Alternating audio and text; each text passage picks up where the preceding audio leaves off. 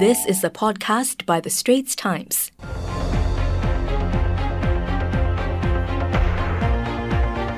Hi, I'm Haryanto Diman. And I'm Olivia Quay. Welcome to The Straits Times' Big Story podcast, where we analyse key issues with our journalists and guest experts.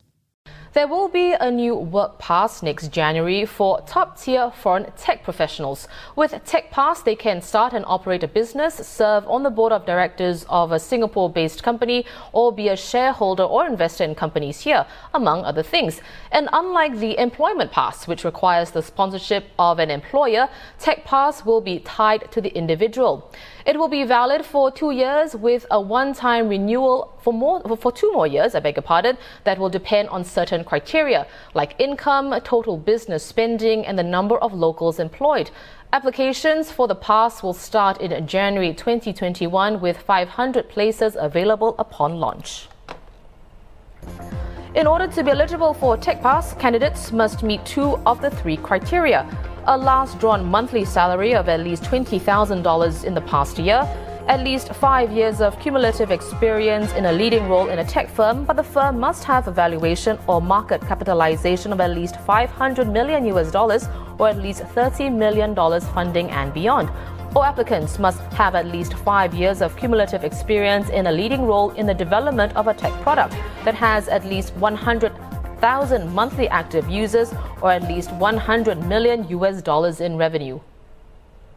I'm happy to welcome Chief Economist at OCBC Bank, Selena Ling, to weigh in on this. Welcome, Selena. So, any key takeaways for you from this announcement? What does the creation of this Tech Pass tell you about Singapore's strategy to grow the tech sector here? Well, actually, it's a very interesting proposal. What they are really after is what I would term as the big fish. So it sets it a little bit apart from the usual schemes that we have to attract foreign talent. It's very sector specific, and I think the parameters that are set, the criteria is actually at a very high bar. So it will be really after what they term as the founders, the entrepreneurs, those who can be mentors, can be lecturers, and those who are really driving companies to the next phase of growth. So it will be a very exciting time, I think, and also a phase for Singapore in terms of the whole startup and tech culture. The idea is really to try and position Singapore as the regional, if not global, hub for technology going ahead. And this will be really taking off in a post-COVID environment where we have seen work from home and cloud computing and Internet of Things all become the norm, actually. Right. Well, like you said, this pass is aimed at, the big fish, the very top end of global talent in tech. What ripple effects, though, will it have for locals in the tech sector? Any benefits and challenges? Well, I think the benefits potentially really is that it raises the bar. Hopefully, when the big fish come, it will actually attract other talents to follow suit. And in time to come, you will actually grow a more vibrant ecosystem. And this will really be kind of like giving a kickstart to the whole tech hub strategy for Singapore. I think the idea is that with the big guns in town, really the local tech talent also will benefit from having the network and enjoying the experience and the knowledge transfers from some of these big guys. And I think hopefully over time it will basically raise the tide for all boats going ahead as well. Any challenges though, you think?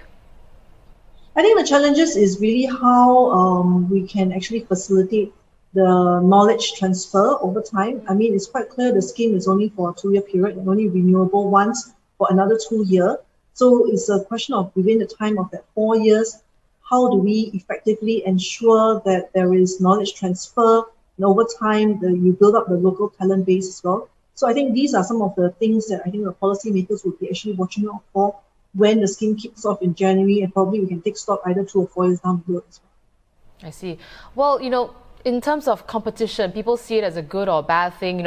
With this Tech Pass, it could result in more competition between local and foreign tech professionals, assuming people with a Tech Pass bring in their own people. What does it mean for local hiring then, Selena?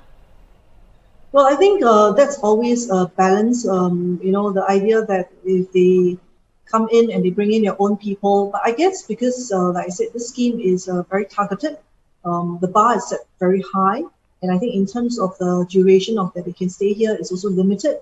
So the hope is that, along the way, they may actually recalibrate or tweak some of the parameters of how exactly they want to ensure that there is that transfer of knowledge that I talked about and how they will actually groom the local talent. We have seen this in past episodes, like with the financial sector, for instance, where actually the EP criteria actually gets increasingly raised over time, and that kind of facilitates the transfer and the building up of the local talent pool. So I think this is only the start. We do expect that over time there will be further policy tweaks and some recalibration of the criteria to ensure that this scheme is actually achieving the aims that the Singapore government wants it to achieve. Right. Well, always a pleasure to speak with you, Selina. I've been speaking to Selina Ling, Chief Economist at OCBC Bank. More on the Tech Pass can be found at straitstimes.com. That was an SPH podcast by The Straits Times. Find us on Spotify, Apple or Google Podcasts, or streaming on Google Home. Do feedback to us at podcast@sph.com.sg.